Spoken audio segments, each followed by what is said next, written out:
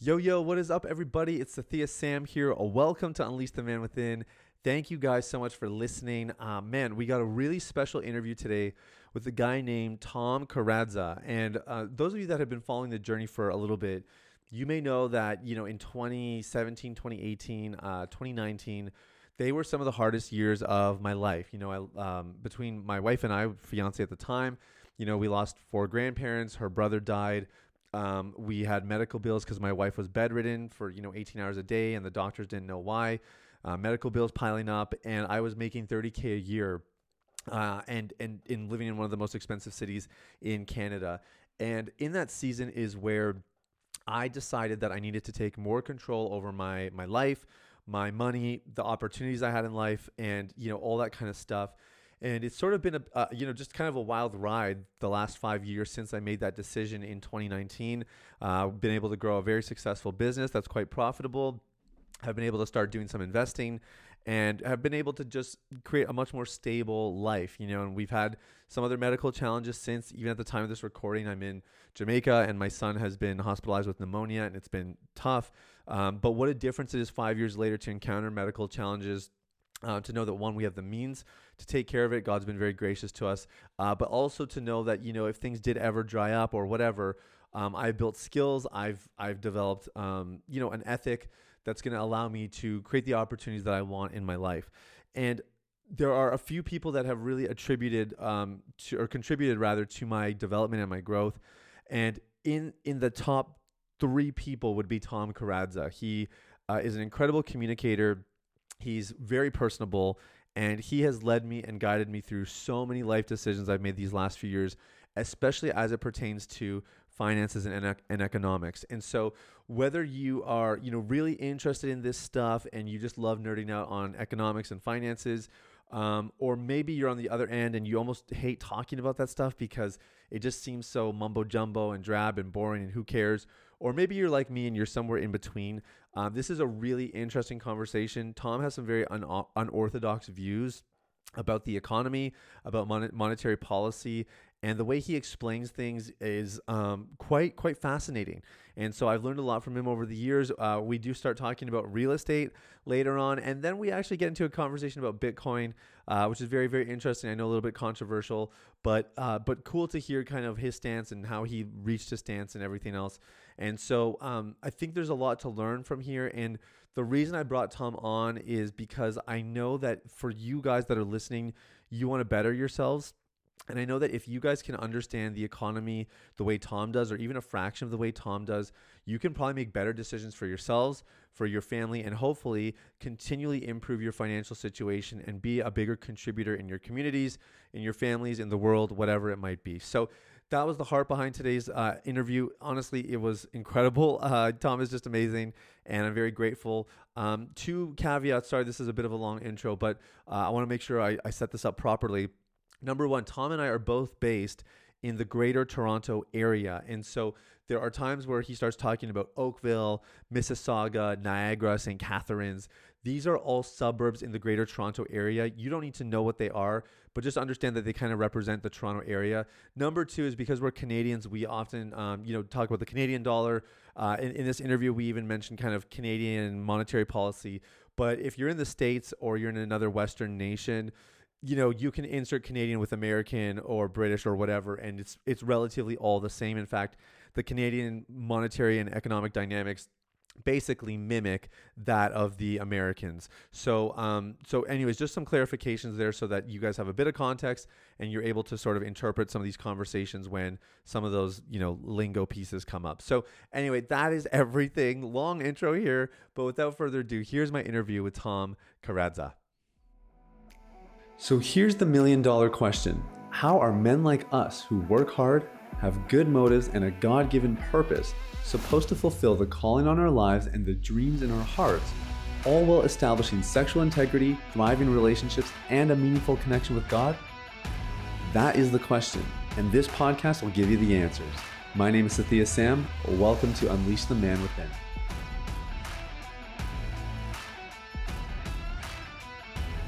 All right. Well, Tom Karadza, we've been trying to get you on here for a while, man. Welcome to the show. Glad to finally have you here. Yeah, thanks for having me. Really, it's an honor to be here, man. Thank you. Yeah, I have been learning from you, your brother Nick, and a whole conglomerate of you guys about, personal finance, personal development, business building for I think it's about 4 years now. I mean, this is maybe my fifth year with you guys. Um, I'm so grateful for you. I've learned a ton, and I'm super excited to just dive in and hopefully share some of your wisdom with my audience. I guess maybe as a starting point, you do a lot of research on economics. You've done your homework on monetary policy. You have built a really successful business. You have a good asset base as well between real estate and some other assets. I guess I'm just curious, how did all this start, man? Like, were you the entrepreneur that was like hustling kids in grade school back in the day and you just always had this bend, or how did you get this interest in finances to begin with? Yeah, I think I was actually the opposite because you hear that story all the time, right? Like, were you the Right. person hustling stuff? I guess I had an early paper route, and I worked on construction sites with my father and kind of got paid for the work that you performed and that kind of stuff. But not really. I was the kid that got good marks in school. So like I went through that journey that like got good marks in grade school, went to high school, got excellent marks in high school, got accepted in the engineering program at the University of Toronto. Decided I didn't really like going into engineering at the University of Toronto. I ended up taking a double major with psychology and sociology. So from Oh, engineering, wow. actually, I dipped my toe in chemistry for a little while, and I'm like, "Oh, I'm out of that."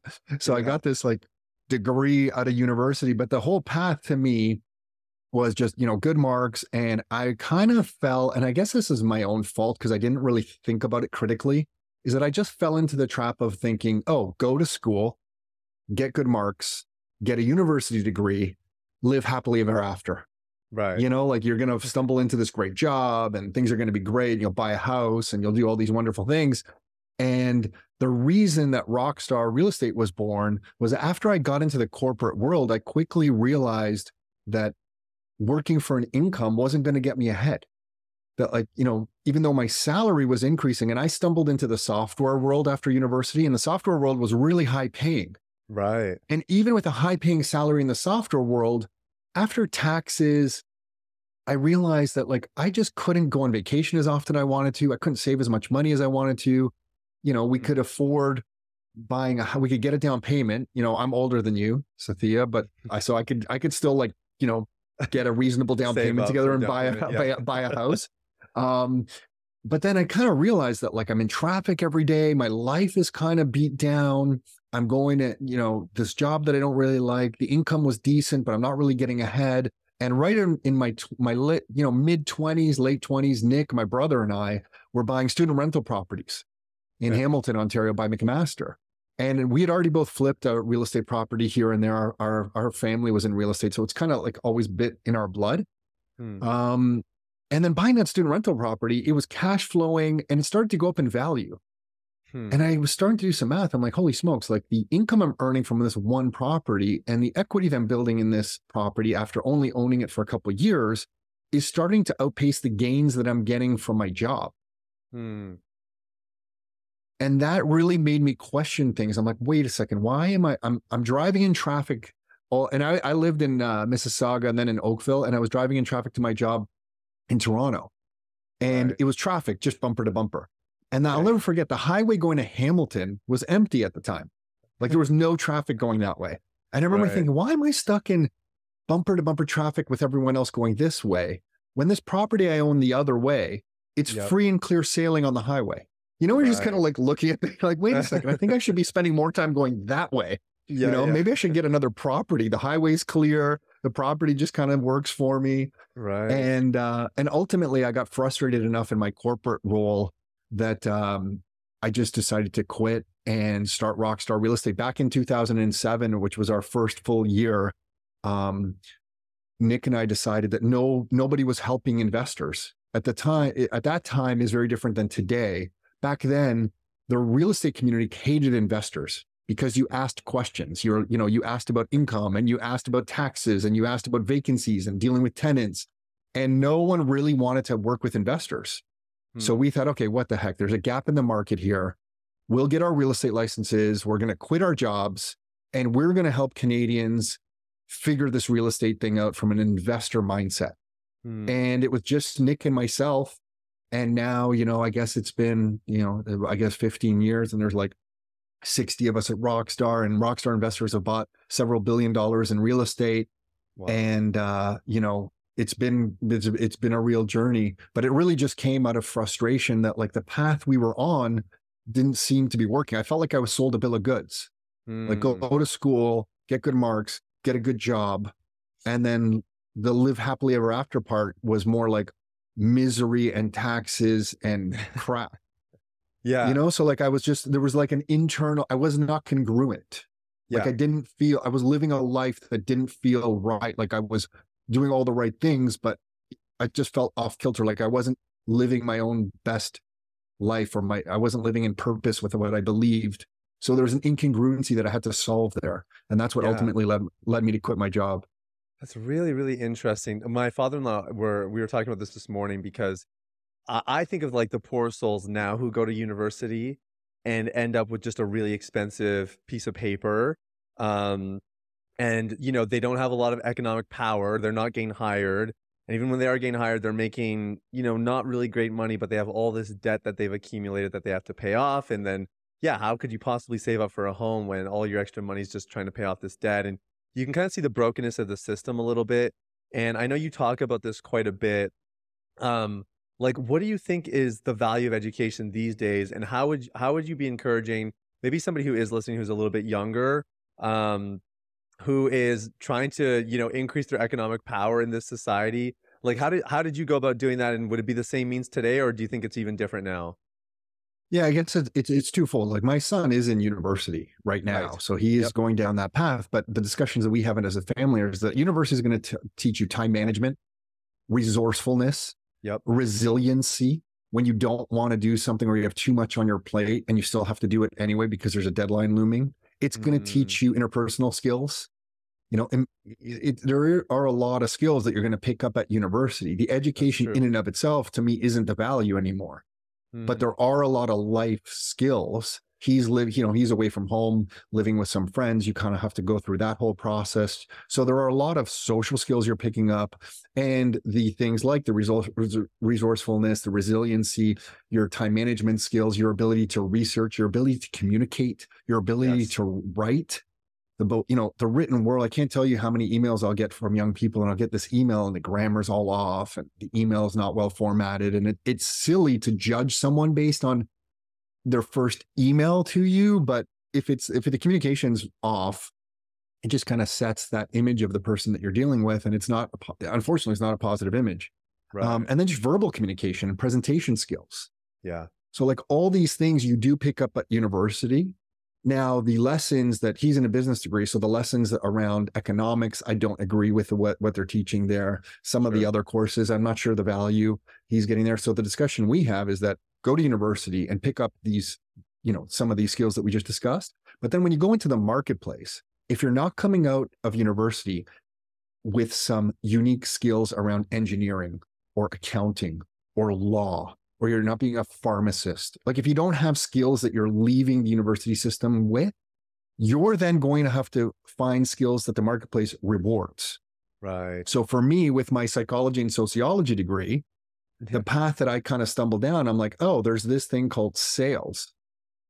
And I was Right. scared of it. I knew nothing about it, but the market was paying highly for people who could go into a sales role.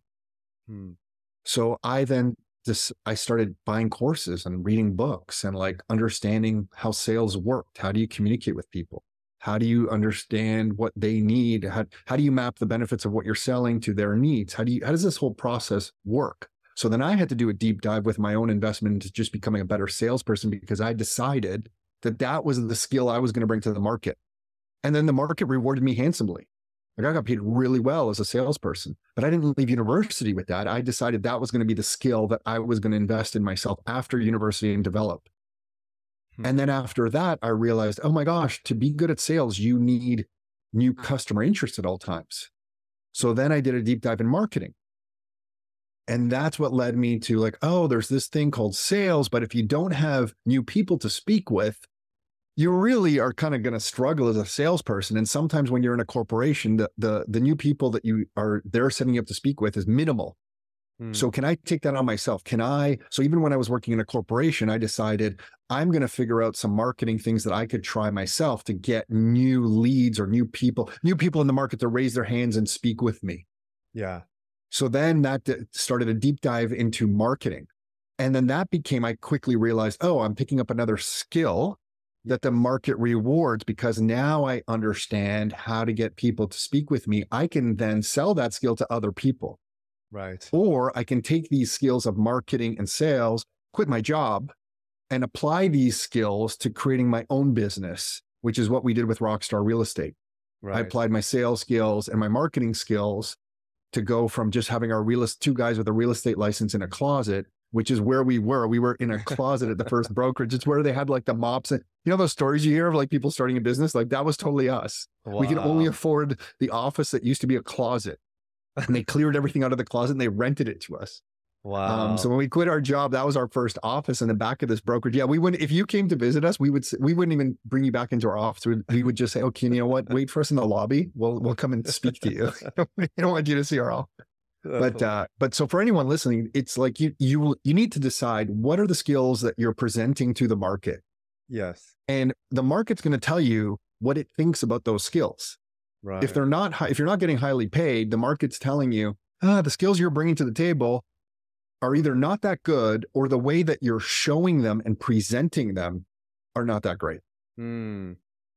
So that's just the conversation I'll have with my son and now my daughter, who's near the end of high school as well. It's like, Right. what skills are you bringing to the market? And don't depend on the education system the way it's set up right now to teach you the skills. It can teach you those other things, but it's not going to give you skills the marketplace rewards, especially with how fast things are changing now.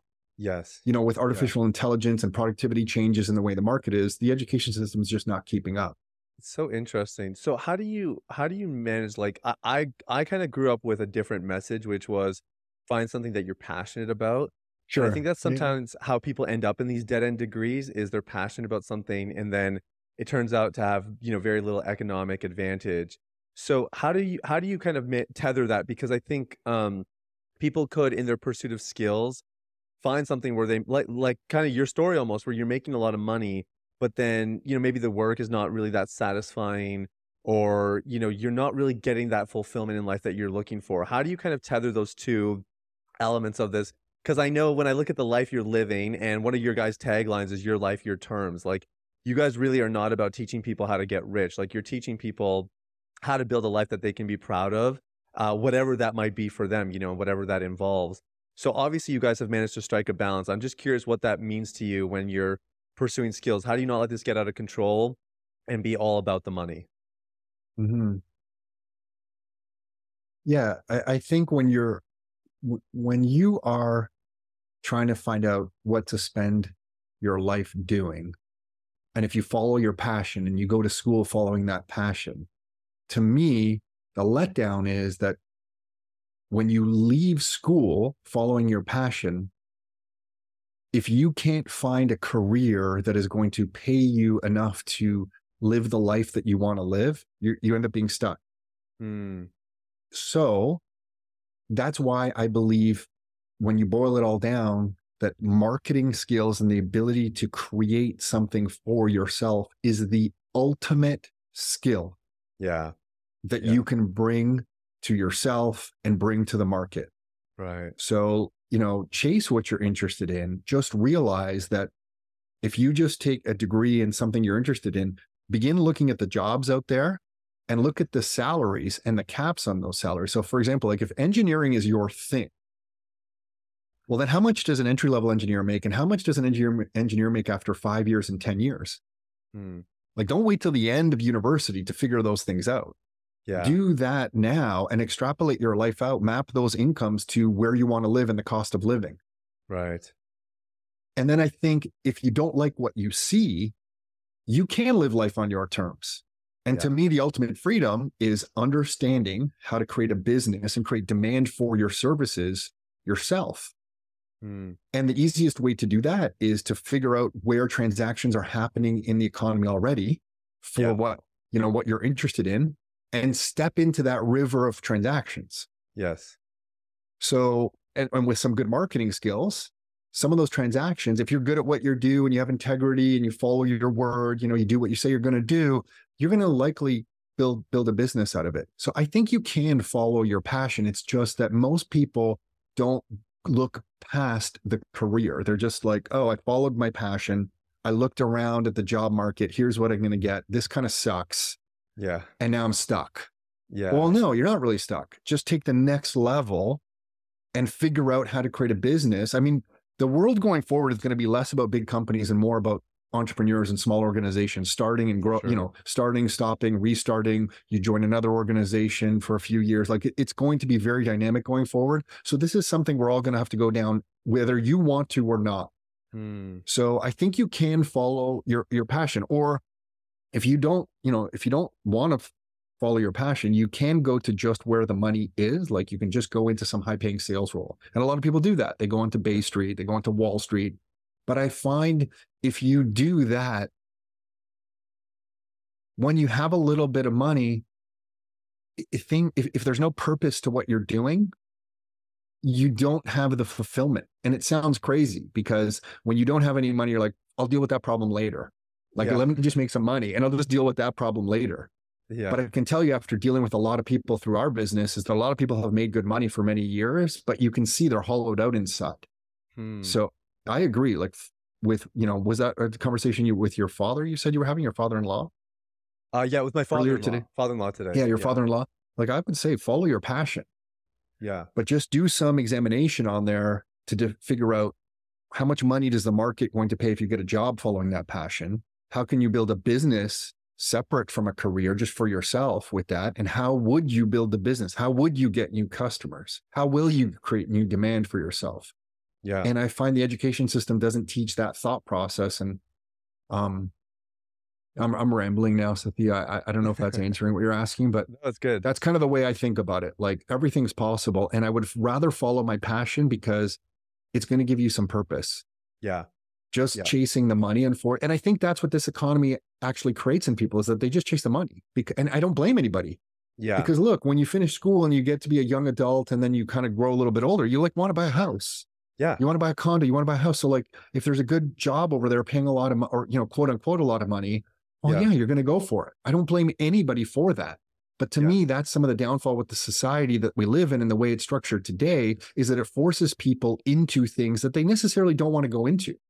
Yeah. Imagine we just had everybody focused on their craft, their passion, and they could create a sustainable life from that. How great would that be?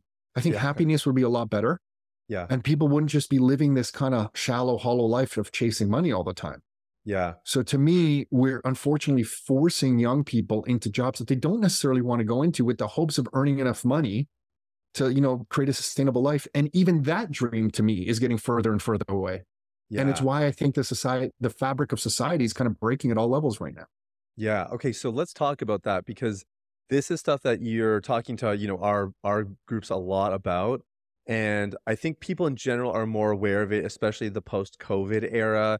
After all this money printing and inflation and all that, like people are starting to understand like this economic system is broken. And admittedly, 5 years ago, even inflation, I didn't really understand what that word meant. Like I've had to like do my own research, and you guys have been really instrumental in all of that.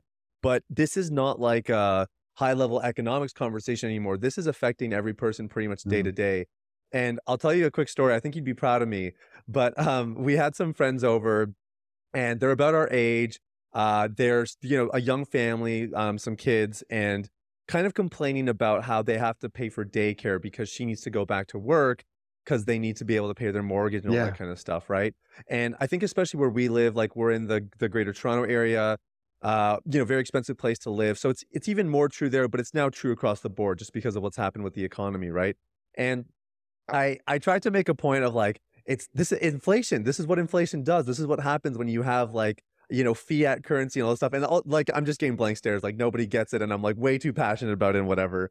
But it was like, I guess I was struck at how much even our day-to-day decisions, like these great friends of ours who now she has to go back to work. She doesn't really want to, but they have to be a dual income home now, which is going to affect, it's so that they can have a roof over their head. They have a really nice house. It's very noble of them. But now the way they raise their kids is not quite the way they want to raise them. that they're having to make these ridiculous, to me, ridiculous compromises on really core elements of their life. And it was just fascinating to see how all of this trickles back to the monetary policy and the economic system that we're in. And I'm wondering if you can, somebody might hear that and just think like I'm out to lunch. And rather than me trying to explain it, I would rather you do it. Can you talk us through that and why the economic system we're in has created these kind of scenarios, and not just created them, but made them relatively common? Yeah, it's a thing that has really it's coming to real fruition right now for everyone, unfortunately. And it's been this thing that has compounded over the last 30 years. And what it boils down to is we are not taught that the current money system that we all work in and play in is based on debt. And the money that we hold in our hands are actually debt receipts.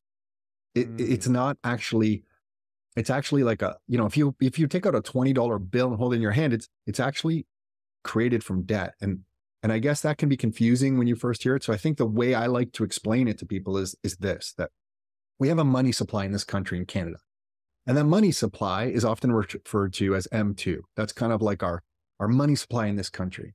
And whatever money that you have in your bank account, or if you add up all the value of whatever you own, some stocks or whatever, if you added all that up today and you then divided it by the money supply that exists in Canada, that is really the purchasing power that you own in this country.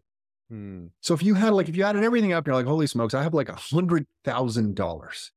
And we took the money supply in Canada, which you can find on Stats Canada, and you divide it by that money supply, that is your purchasing power. You have that percentage of the entire money supply. But the thing about it that nobody talks about is the money supply that we're measuring against is constantly changing. right. So it's kind of like you're running to try to get ahead, and you're on like a treadmill and you don't know it. And the stats on the treadmill are showing that you're like getting ahead. You've saved a little bit more money. So maybe the $100,000 number turns to 102,000, and then 105,000. And then the numbers on the screen, you're like, oh my gosh, I'm getting ahead. But you don't realize you're on a treadmill and you're getting nowhere. And what I mean by that is the money supply in this country has been increasing on average since 1969, 8.5% a year, every year. Wow. So if you don't increase your income or your family's net worth by 8.5% a year, every year, the $100,000 that we spoke of, after 2 or 3 years, the money supply is up 8.5%.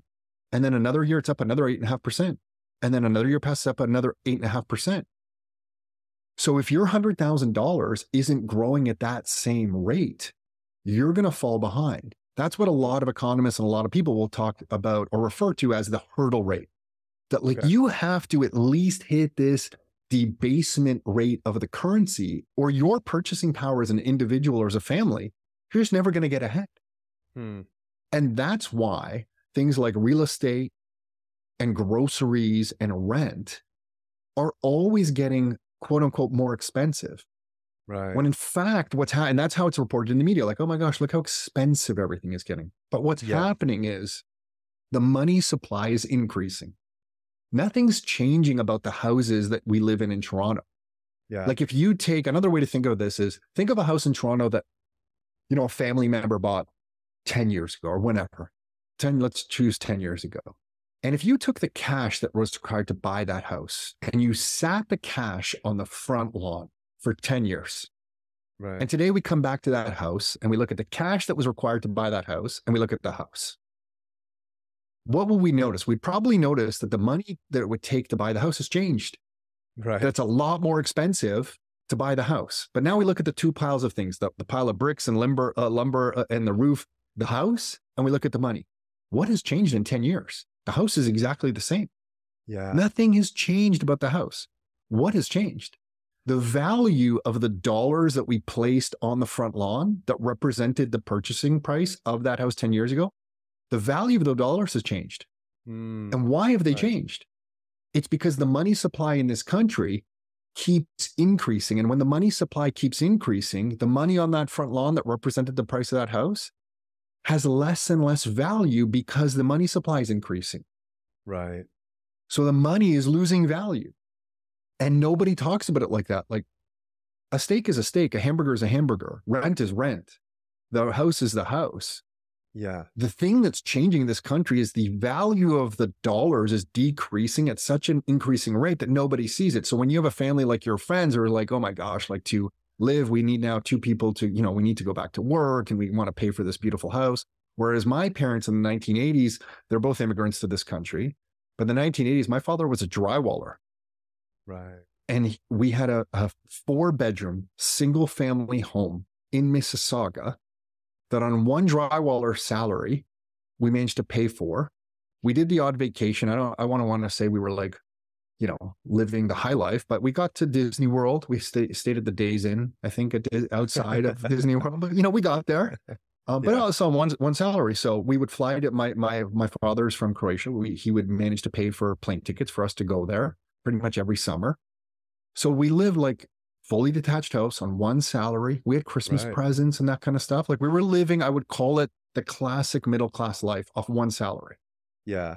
Today we can't do that. And your friends in that example, they can't do that because the currency is getting debased faster and faster. So even if you invest in the stock market, unless your returns are greater than like 8.5%, right, you're really not getting like 8.5% return every year on your stock portfolio is like mandatory. If you're getting 10%, you're just really ahead a little bit. If you're getting 5%, you're not keeping up with the price of things around you. It's why when people invest, they never feel like they're getting any. Right. And it's why, I ultimately turned to real estate as an investment. It wasn't like real estate's great. Real estate's like, honestly, it's a pain in the ass. You have tenants and vacancies and maintenance to deal with. Yeah. But the reason that so many people turn to real estate to try to get ahead is the leverage. Because if you put 20% down to buy a property, and in the greater Toronto area since 1969, property prices have gone up about 7%. I think I'm rounding up a little bit. I think it's 6.9%, but let's call it 7%. Okay. If you put 20% down on a property and appreciation on average is 7% in the greater Toronto area, that is a 35% return on your investment. Right. Because 7% against 20%, the money you put down to control the entire asset is 35%. Yeah. So the real estate, by gaining 35% a year, you're outpacing the debasement of 8.5%. Yes. So the leverage of real estate gets you ahead. And then the income from the real estate helps you pay for the debt that you've used to buy it. Yeah. So if you do it smartly, you can usually cover the debt. It's not always perfect, right? Interest rates change. There are a lot of things to pay attention to in real estate, but that's your goal in your portfolio, to try to have the income paying for the debt. And then you're kind of getting ahead financially. And it's why ultimately Nick and I turned to real estate. It wasn't like real estate is the be all and end all. It's like, once you understand the game that you have to outpace 8.5%, well, where can we outpace 8.5%? Right. And real estate became like one of the only ways for someone with not a lot of connections like myself and Nick to walk into a bank and say, hey, we want to buy this property. We only have a little bit of money. Yeah. Will you lend us like all the rest? And the bank was like, oh yeah, sure. Right. The average Canadian can't really do that. Yeah. And then you're not really going to do it, in my opinion, in the stock market, because the stock market, stocks change prices every day. It's, it's mark to market on a daily basis. Yeah. So if you borrow to go into the stock market and something comes down for a couple of days, you can get margin called out of that and you have a lot to deal with there. Whereas real estate is kind of like this inefficient, lumbersome kind of thing. Yeah. Where, it's not really totally efficient. So if prices change, doesn't really matter a lot if you're in it for the long term. Right. And you can kind of survive these peaks and valleys of real estate. But the price of real estate tends to go up because the value of the money is going down. So in the long term, this really kind of works to your advantage to build some net worth with the leverage of real estate. Right. And I just think that, the debasement, or sometimes referred to as inflation, it's just not understood, because the way the media talks about inflation is just like, prices are going up. Look at the inflation rate. Right. But the real thing that's happening is not that prices are going up. When people talk about inflation, we are inflating the money supply. Yes. So the value of the dollars is going down. Right. That's really what's happening. But nobody sees that. They just see prices going up. Yeah.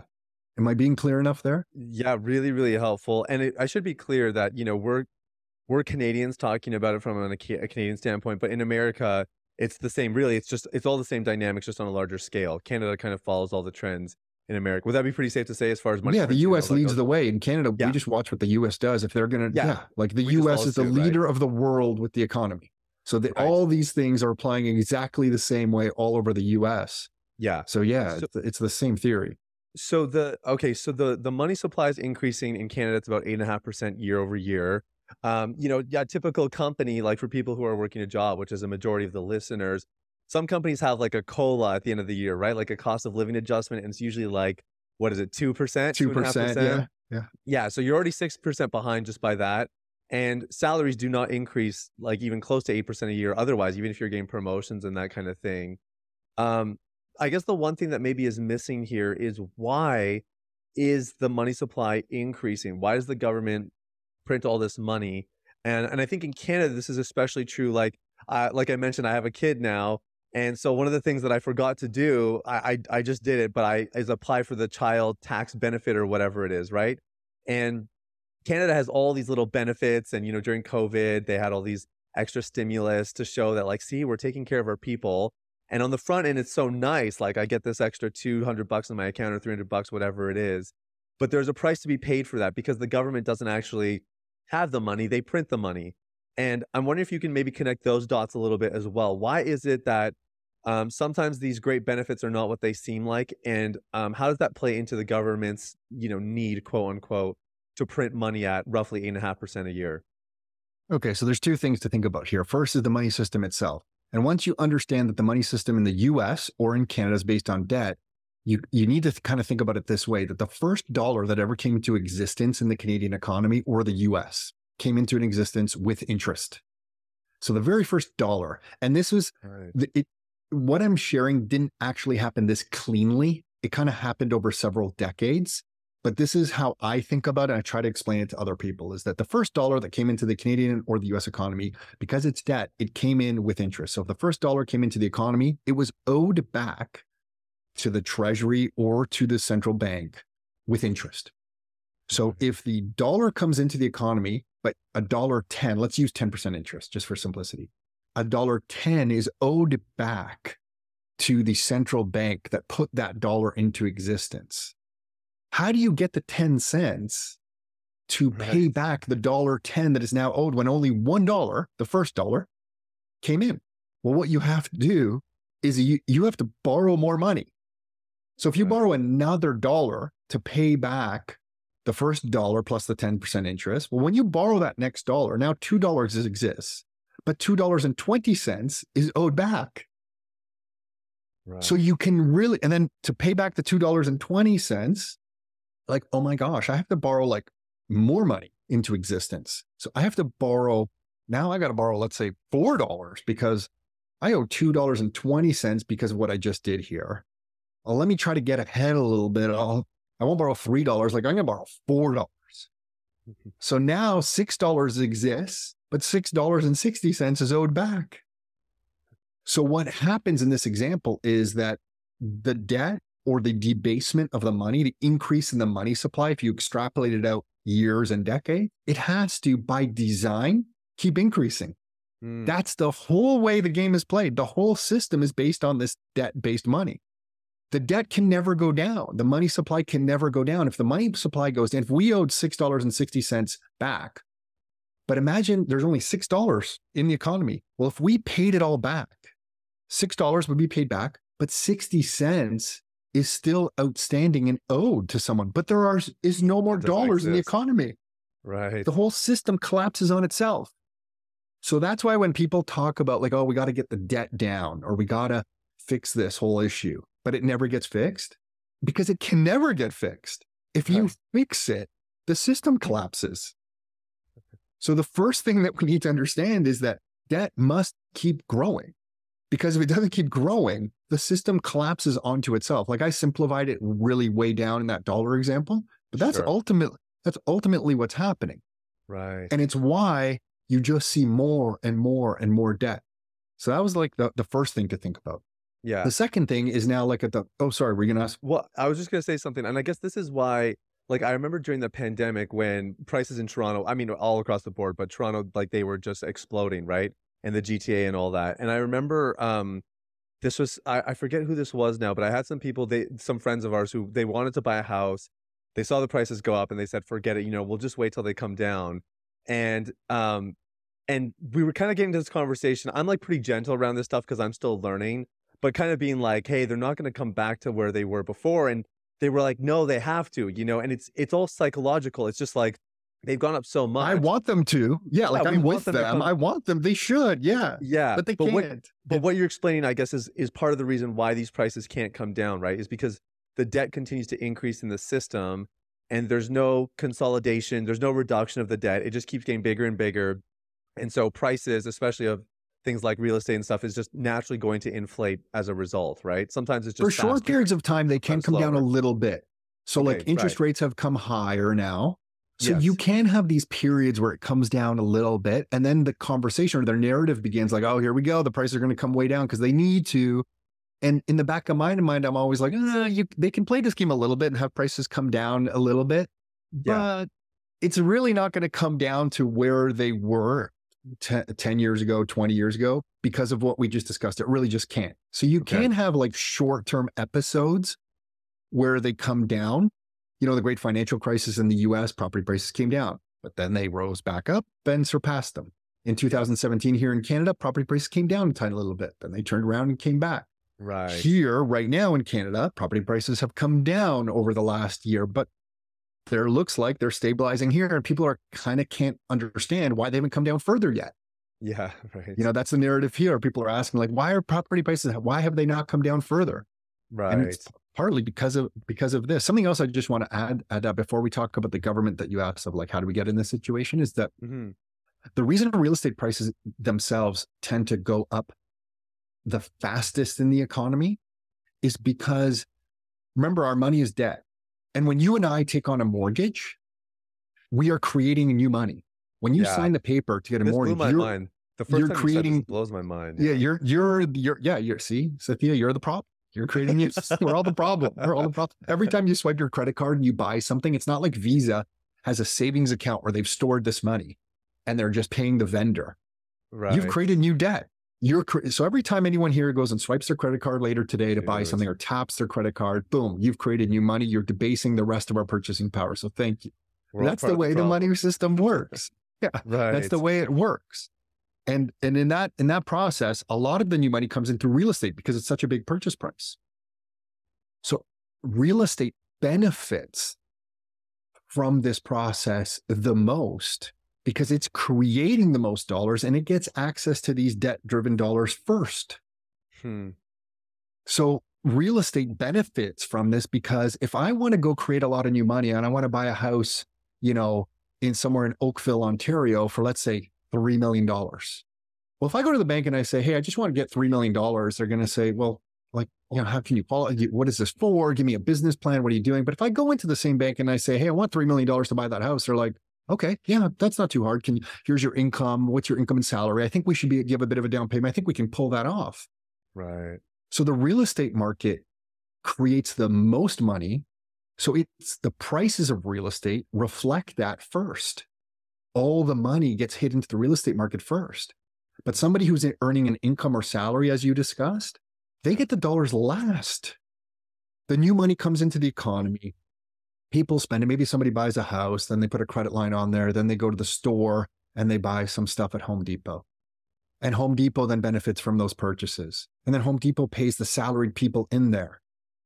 But as they pay the salaried people in there, first the tax man comes in and grabs some taxes from that. And then finally, the person on the salary gets some money. But all the rest of the people in this equation, they got all the money first before the salaried person. Right. And that's kind of why real estate, and I'm not even agreeing with this. Like, I don't agree with this at all. But that's why Nick and I just looked at how the game's being played and we're like, oh, real estate is where the money is created. The prices of real estate go up the most because the money hits that place first. Right. Why don't we just own some real estate? If we do it smartly on leverage, we'll benefit from the madness that is this money system, even though it's all wrong and we actually disagree with it, which is the weird part in our business because people think we're like championing real estate. And we're really saying, we're not like, it's not the greatest thing ever, but it happens to be where the money's created first, and the rewards of the money system are then granted to this space first. Yeah. Does Okay. that make sense? Makes perfect sense. Yeah. Really helpful. And the other thing I want to share about the government, because you asked, like, how does the government get in this situation, is the government save no money. So they Right. never save money. So Right. what they can do, because they work with the central bank in the US or in Canada or all around the world, they'll go to the central bank, and together in tandem through the treasury of the country or the finance department of the country and the central bank, they'll just create new money out of thin air to pay for whatever they want to pay for to help them get reelected. So because the Right. government gets the money first, anyone in government then benefits usually a lot. You always hear about different things, lobbyists, different people around the government. I think Washington, D.C. is like this. If you look at the average income or net worth of people around like the Washington, D.C. courts, like through the moon. I don't have that stat Okay. handy, but last time I checked, it's like, holy smokes. It kind of makes sense because all the money comes into the government for really early on. Like the real estate market, the government probably gets it even earlier, right? Because they're creating Yep. a lot of money with all their spending. So if they're spending, they're racking up new debt, new debt, new debt. How can the government pay off that debt?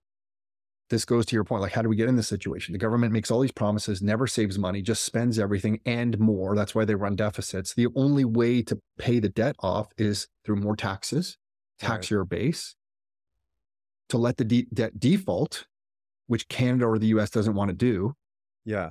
or to grow the economy, make the economy larger and grow the economy so that they have more money. Government in and of itself is not really good at growing the economy. One way then that they can solve this problem, because those first three just generally are not going to work, is inflation. Or back to how we started, debase the money supply, print Mm. even more dollars Right. to pay off your current debts, Right. but increase your long-term debts even more. So you'll have So to you're do it kind of again like at some point. just it just going over and over. And it's why this game, you can kind of see the inevitable end. Like if you Right. read economic history, you rarely see these systems of what I would call fiat dollars Yes. resolving themselves in some beautiful manner where property prices come down and social services get more money and everybody kind of gets richer. Usually, unfortunately, it leads to this hyperinflationary type situation, which could be a way off in the distance. Nobody knows when that hits, but it usually just is debasement of the money at a faster and faster rate. And in the Right. last few years, we have been debasing it faster and faster. And now people are finally feeling it. I'm sure your friends or my friends, that when you go to the grocery store Yeah. and you just look at the price of your grocery bill in the last 3 years, Wild. Yeah. The gas it's just stations, wild. groceries. Yeah. Yeah. Yeah. So I'm Okay. talking a lot about a bunch of different things. I'm not sure this is Really answering. helpful. No. It makes a lot of sense. And then I guess the one thing I'm realizing as well, like the system de-incentivizes people to do what would be considered financially responsible things like saving money, for example. Because if you save money, but the money's losing value and things are getting more expensive, like that system doesn't really make sense, right? Even though saving is the right thing to do. Like I'm a saver at heart, admittedly, but as I've understood how the economy works a little bit more, like I'm realizing like I want to have enough savings to cover emergencies, to cover, maybe like I think my wife and I have a 5-month runway, something like that. But anything else Oh, beyond awesome. that, Awesome. I'm like, trying to get into some vehicles or some assets that are gonna, like you said, at least keep up with the debasement, if not outpace it. Um, and I don't know, like, do you observe that because you're seeing investors across the board, and you're seeing people who aren't investors as well, I suppose. Do you see that the system is kind of affecting our day-to-day behaviors around money and how we're handling money? And maybe just to add one more dimension to this, you had somebody on your podcast, um, and he was talking about how, like, if anything offers payment plans, he just says yes, because he knows that the money has more value now than it's going to down the road. And so he would rather not part ways with all the dollars. If he could keep some of it now and do something better with it, he'll just take the payment plan. So like I feel like that's like that's where what it's come to a little bit because of this system. Like, are you observing that? Are people starting to like develop what in other environments would be considered irresponsible personal finance habits, but in this kind of makes sense? Yeah, yeah, absolutely they are, because there's this unconscious feeling that like, oh, this money doesn't hold its value. So you essentially, what's happening in the world is people have to work twice. You work for your money, Right. Yeah. and then you work to protect the purchasing Keep power the of your money. value. It's why Yeah. every one of your friends and my friends talks about real estate or stocks, and everyone starts arguing about the best investment. But going back to your earlier point in this discussion, wouldn't it be nice to have a society where everyone can work in their passion project, and that whatever money they do earn and are able to save holds its value and maybe even goes up in value? What kind of Right. society would we have then? Yeah. But instead, we have a world where people have to work harder, or two people have to work just to get by. Then the money that they do take home usually goes to taxes or cost of living. If they are able to save anything, they then have to be armchair global macroeconomic economist to figure out where to put the money to Right. protect the purchasing power. Is it in US stocks, Canadian stocks, tech stocks, medical stocks? Is it in India, in China, in Europe? And everyone's got to figure out where to put this. So now when people are at home, when they should be kind of relaxing and kind of planning for the future, they then have to work to just try and protect their purchasing power. Capitalism is the form of the formation of capital. And then you take a risk with that capital. And in exchange for your risk, you get a reward. Right. If you risked incorrectly, you lose. If you risked well, you earn something back. That's gone. We don't, in my opinion, we don't live in capitalism anymore, because the great financial crisis in the US changed everything. When those banks were supposed to fail in the US, Yeah. proper capitalism would have been, let those banks fail. It cleans out the system. Yes. New banks come offering better services, likely at a cheaper price, and the market moves on and moves forward. But in 2008, we hit this like crux, this like fulcrum point where everything changed. And instead of letting those things fail, the government came in and said, oh, we'll just like print and debase more money. And here you go. Here's some of this new Band-Aid money to everything. save yourself. And ever since 2008, things have just been like kind of the economic data points, everything's been like out of whack. And it's kind of led us to this point that we are today, that is just to what you were discussing. People are no longer thinking long term. No one really thinks, like no one now thinks, okay, I'm going to work. I'll be able to save 10% of my salary and I'll put that aside, and I'm going to build a little nest egg over the next 10 years or 15 years to start a business, or, buy this farmland I want to buy. Yep. Everyone just looks at that money and panics and says, oh my gosh, like, do I buy gold? Do I buy silver? Do I buy Bitcoin? Do I invest in stocks? Do I buy bonds? Everyone's just like panicking on what to do. And it creates this at the individual level. I think it creates short-term thinking. And at the nation state level, like, where are the great projects in the US? The US like flew someone to the moon in the 60s. Like, where are the great projects? Where are the Canadian great projects? If I look through Europe and you look at some of the great architecture in Europe, some of those buildings and some of the different churches there, they were built over generations. Yeah. And they were built over generations because the money held its value. So people could save money. Right. And they can commit to a project. Yep. And they could get it done. But today, if a government was going to commit to a 30-year project with debasement or inflation the way it is now, can you imagine the amount of money they would need, in the years 20 to 30? You can't even plan for that. So we don't get this long-term planning. We don't get this long-term thinking because the government's, just like the person, is worried about their immediate needs. Right. So like this whole money system it destroys long-term thinking financially for families, for everyone. And it kind of breeds this, kind of situation where people are just running in circles, and we vote. It doesn't matter what politician you vote in. It doesn't matter who's in power. Everything kind of just goes down the same path because the money system itself is what's broken. Yeah. Wow. So where, like, you talked about kind of this utopic world where we could save our money, it would hold the value, and maybe it would even increase in value, and you don't have to fight debasement and inflation and all that kind of stuff. What would need to happen between now and then for that to actually be a reality? Yeah, I think that's the ultimate question. Yeah. For that to be a reality, unfortunately, from the history that I've read, I've never really seen a system start like this and then end with a money that was good money. I think the US had a central bank in the early 1800s that they ended up, the president of the US then, I forget who, ended up shutting it down. And then they went back to a brief period in the 1800s. Well, I say brief, I think it was like 60 years or something of like sound money. They were on a gold standard. and then Right. a central bank came back in.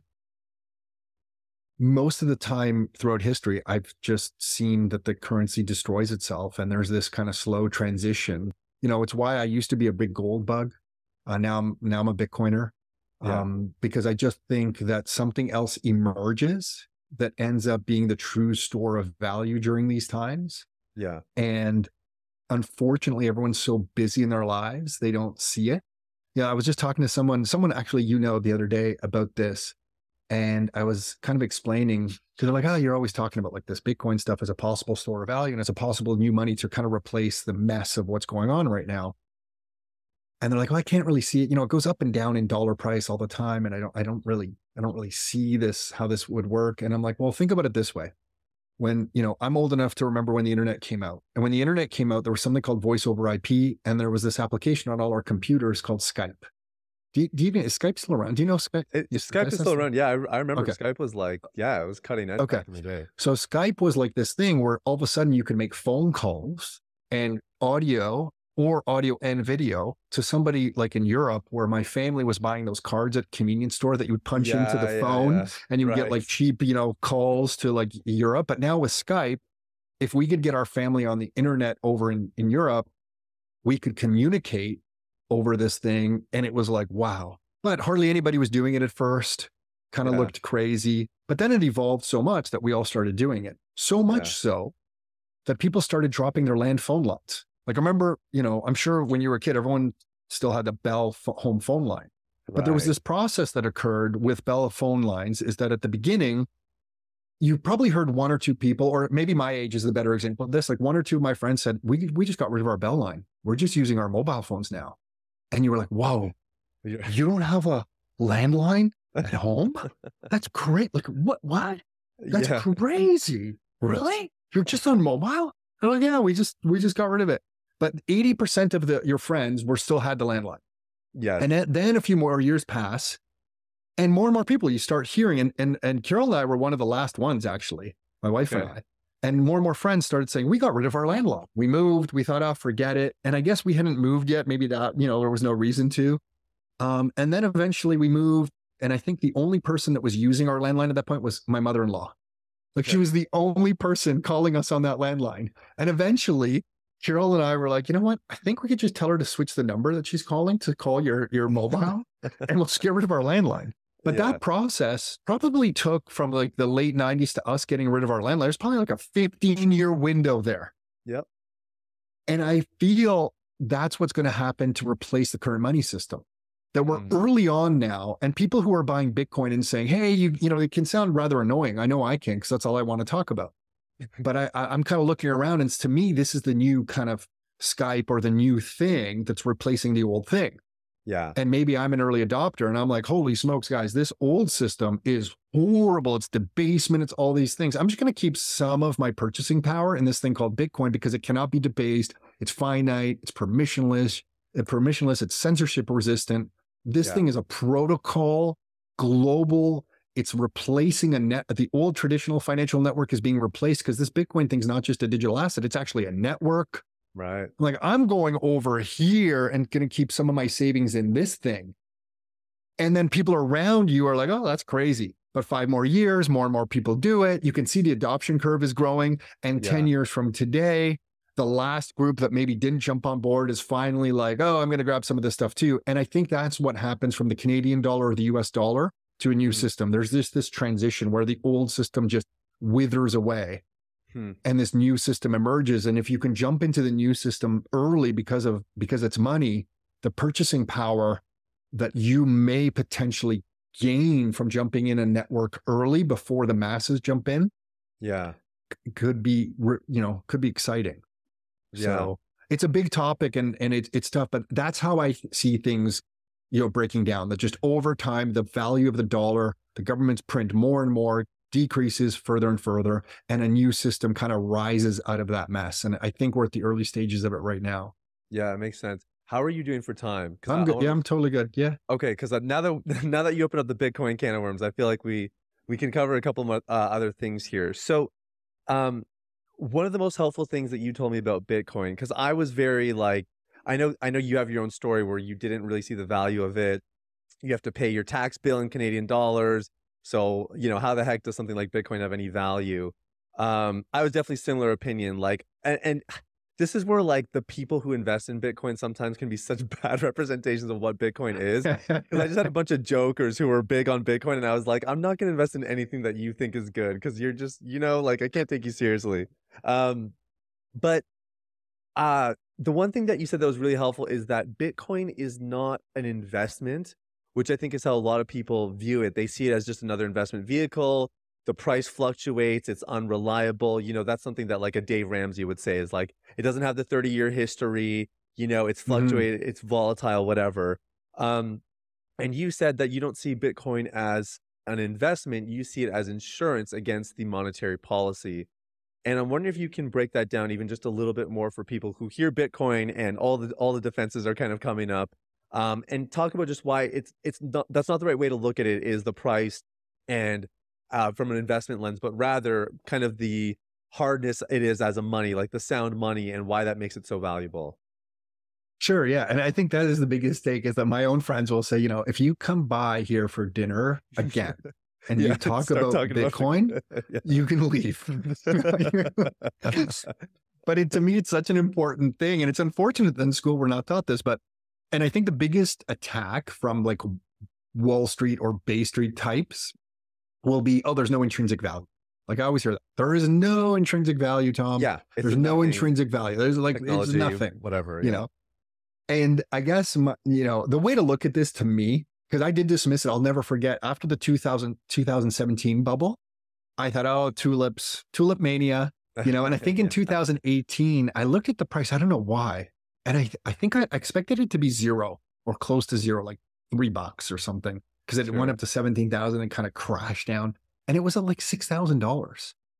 And that was like, it kind of hit me like, wait, what? Like, how is this thing not zero? Like, how is it Mm, still someone's willing to spend $6,000? right. And I still dismissed it. And it wasn't until the pandemic in 2020 where I really did a deep dive and I realized how wrong I was. But the way to think about it is the characteristics of there's nothing about intrinsic value. That is such an incorrect frame of reference to evaluate anything that could be considered money. Hmm. When you break down money, money has value for all the different characteristics and for a few functions that it serves. And some of the functions that it serves would be a store of value, a medium of exchange, and a unit of account. So first it holds value, and then you're able to like exchange, use it as a medium of exchange. And then eventually it becomes so common that people denominate goods and services as a unit of account in Bitcoin. So Hmm. Bitcoin is so early. This would be like the Renaissance period in Florence when like the Medici family first stamps a gold coin.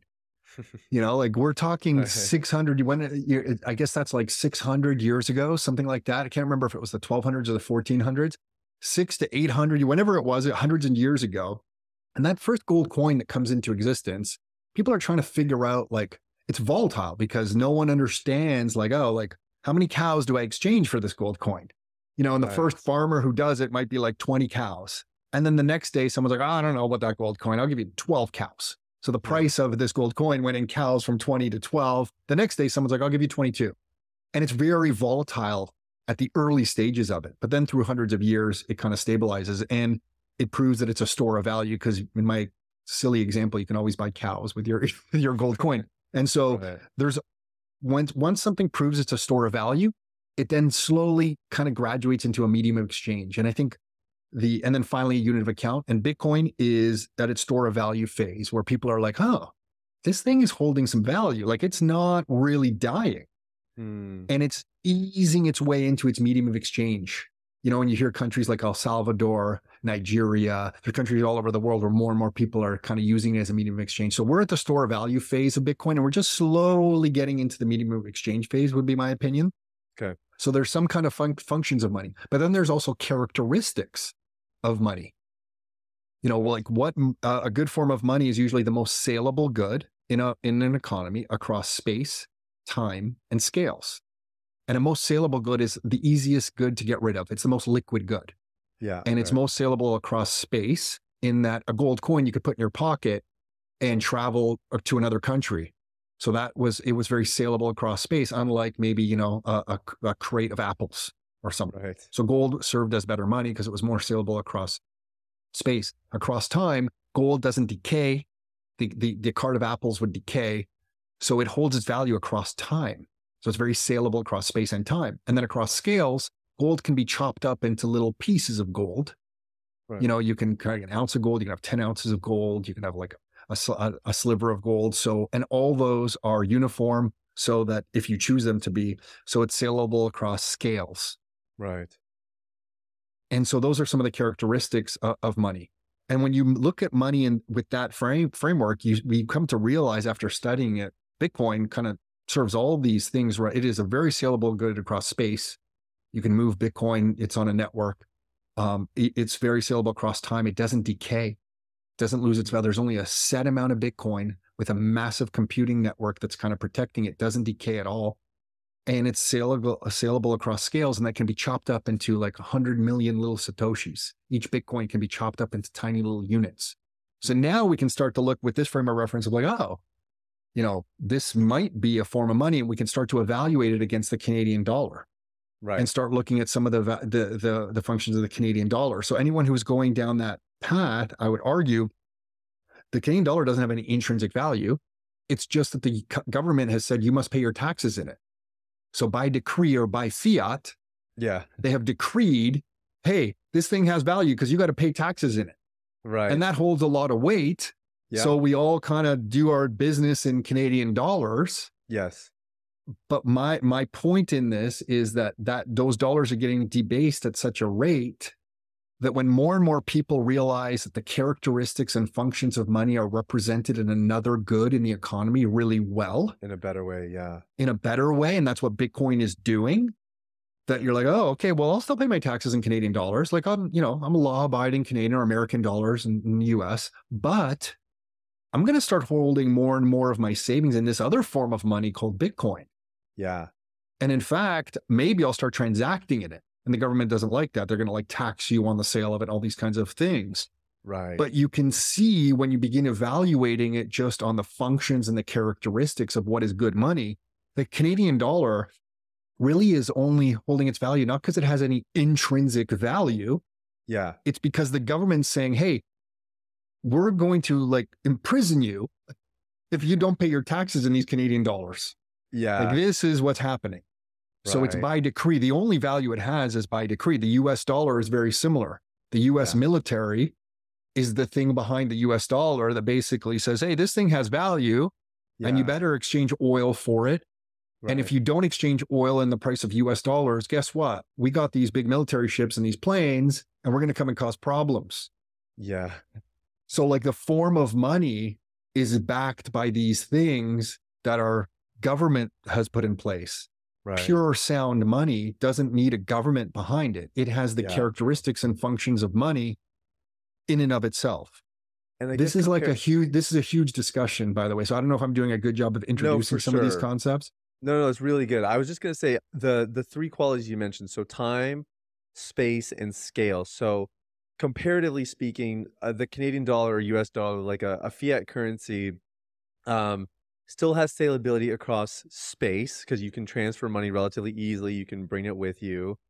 It can scale. You can break it down into dollars and cents and have bigger denominations. But I guess the issue is time, right? Time is where the value does not hold. And that's what we talked about earlier, the 8.5% year over year, the supply increases. Is that where it kind of loses in this comparison of like what's more sound money? Absolutely. Across time is the big one. And I would argue space too, because when I go visit some relatives in Croatia, it's really difficult for me to use Canadian dollars and like just quickly send it to them. I got to either wire money beforehand if we're paying, we have a condo over there, so maybe we're paying for something. I got to wire money there, pay like $50 fee here, wire money there, then they pay a fee to get it out of the bank over there and pay for it. It's like just this complicated thing. So I would argue even within Canada, across space, it's very saleable, but across the world, the Canadian dollar isn't the greatest. I mean, and listen, like I'm on I live in just outside Toronto. I'm close to the US border.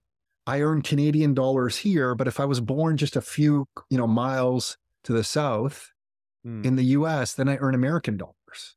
Like what? yeah. Like, so based on where I'm born, Yeah. and the Right. dollars hold the value differently. The US Yeah. dollar holds its value much better than the Canadian dollar.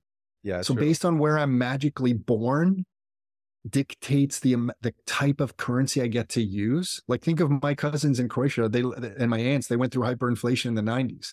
So based on where they were born, they got the dinar. They didn't get the US dollar, Yeah. and the dinar hyperinflates.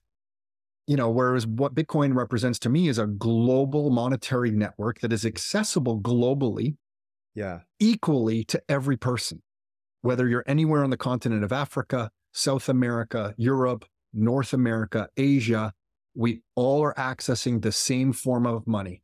Mm, And I just think we're at that stage where people don't see that yet. And they're so like, well, the government tells me this is the thing I have to use as money. And we're like, well, who's the government? We are the government. We get to right. decide. Yeah. We are the government of this area. Right. This is, if something's silly, we don't have to like go with it forever. Yep. Like, let's force in some change here. Yeah. And, the way I'm personally forcing in some change is I believe in Bitcoin. I like talking about. I'm one of those, Satya, I'm one of those annoying people that I'm going to show up for dinner at your house and say, hey, let's talk about that Bitcoin thing. No, you rep Bitcoin well. You rep it well.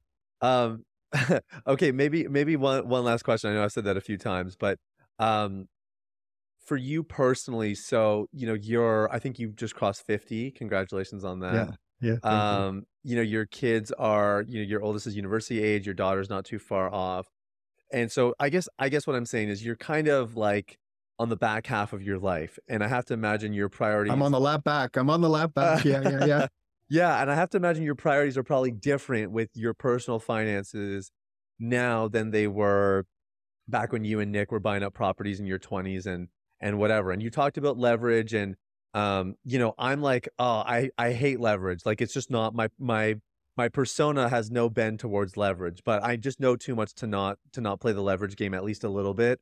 Um but I guess what I'm curious is like, do you find that are you still leveraging quite a bit? Are you reducing that risk profile? Are you a guy who thinks a little bit about multi-generational wealth and what you're going to leave behind for your kids? Or are you more of like imparting skills over, wealth itself? Um, I guess now I'm just kind of picking your brain, just like a free for all here. But like, what are some of the things that you think about with your own money and your finances as you kind of enter this new stage of life and maybe look beyond your own life and to the life of future generations? I think, um,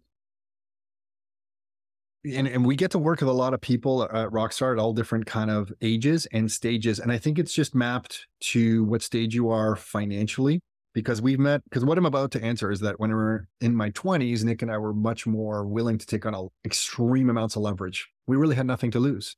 Yeah, So sure. like just take on extreme amounts of leverage. And then, through our 30s, having kids, and then in our 40s, and then you accumulate a little bit more, your risk profile goes down. And now at like 50 or 51 soon, I'm not really looking to take on the same amount of leverage that I once took on. It's like, Yeah. I don't really need to take any more leverage. In fact, I don't like the risks of leverage anymore.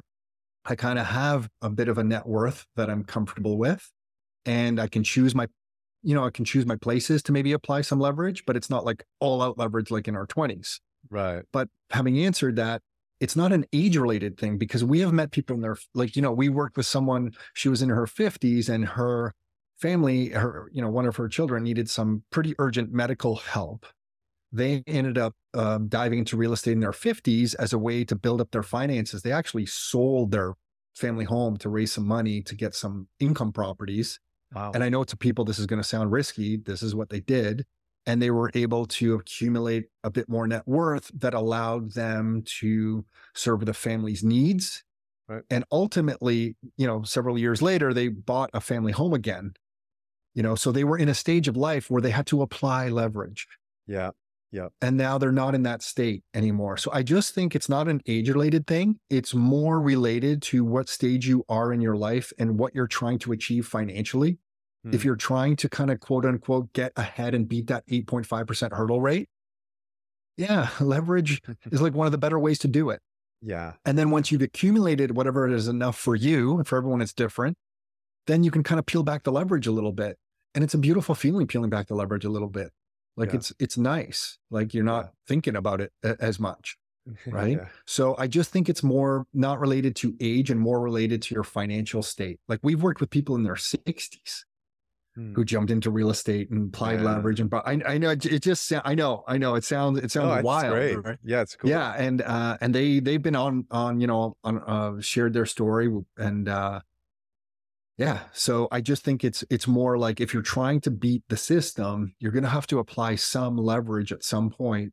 Yeah. Um, do it wisely, do it smartly, surround yourself by a team of people that Yeah. really are going to support you well, because applying leverage can be dangerous. So you Yeah. want an experienced team around you to kind of like shake you up a little bit if you're doing something incorrect or something a little bit too crazy. Yeah. But yeah, I think that's kind of the way I look at it now. And then as far as, the kids and stuff, and a legacy, a lot of people come to us at Rockstar and say, hey, I want to leave this legacy. And I think I'd like to, our backgrounds are that our parents don't come from much on both sides of our family. Same. So yeah, so I definitely like to leave something, but I'm not too worried about leaving this huge financial legacy, because I think I'm robbing my children of the opportunity to develop themselves by building Yeah. that up for themselves.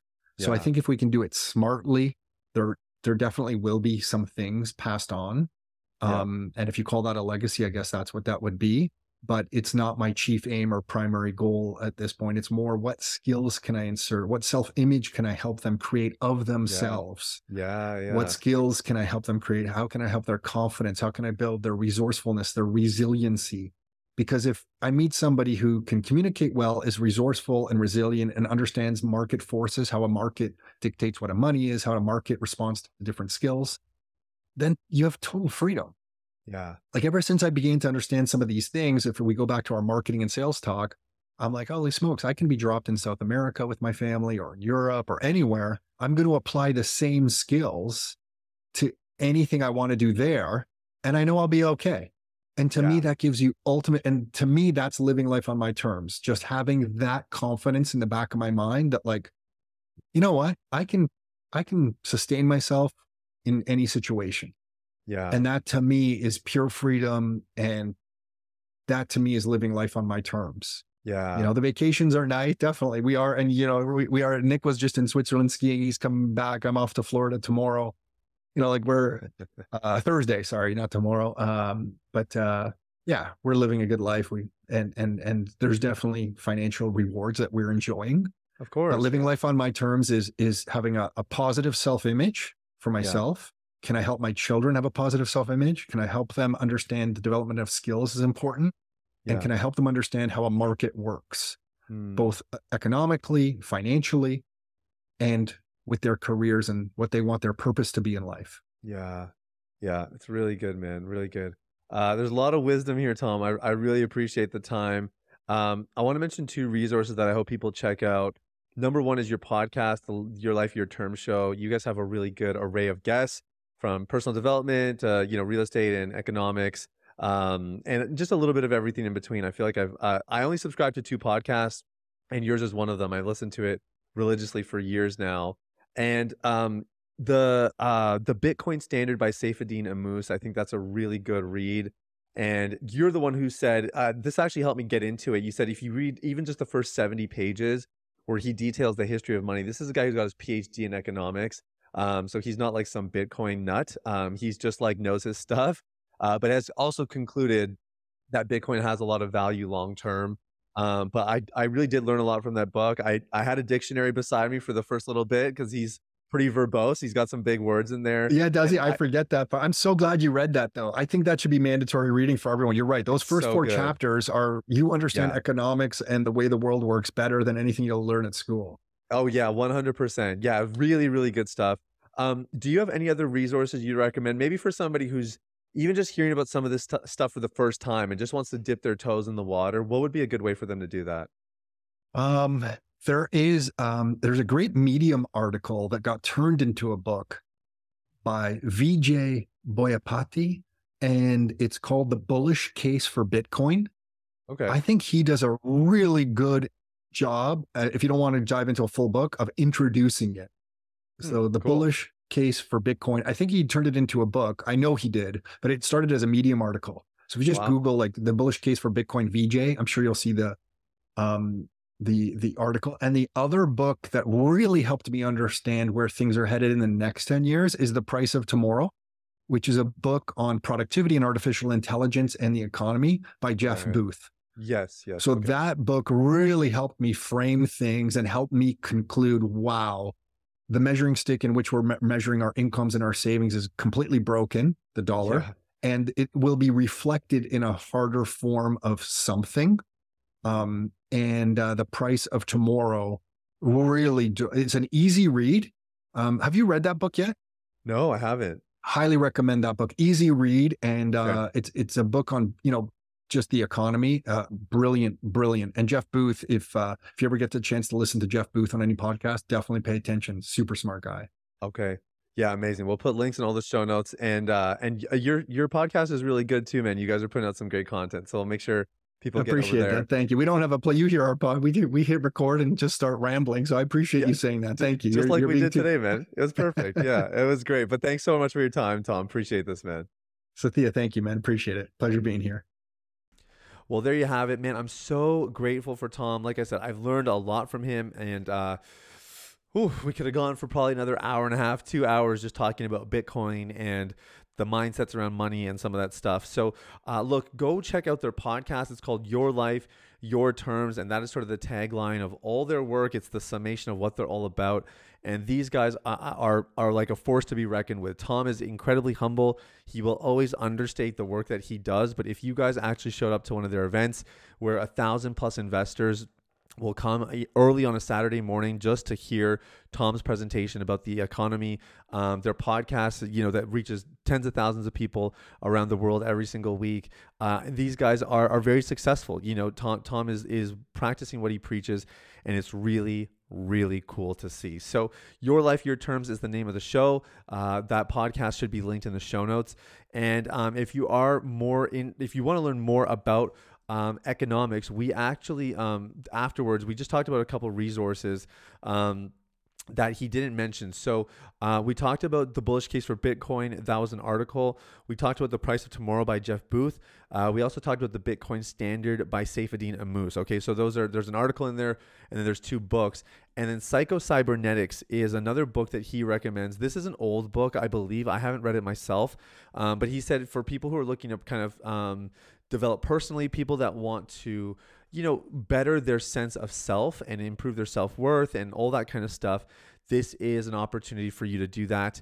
And he said this book is basically as good as it gets. So Psycho-Cybernetics, put a link to that in the show notes as well. It's all there, and I really encourage you guys, go check this stuff out. I want to see you guys all flourishing in your lives, your marriages, your recovery, your faith, your fitness, and your finances. And hopefully today's episode helped you do that just a little bit more. So without further ado, that's everything. Appreciate you guys.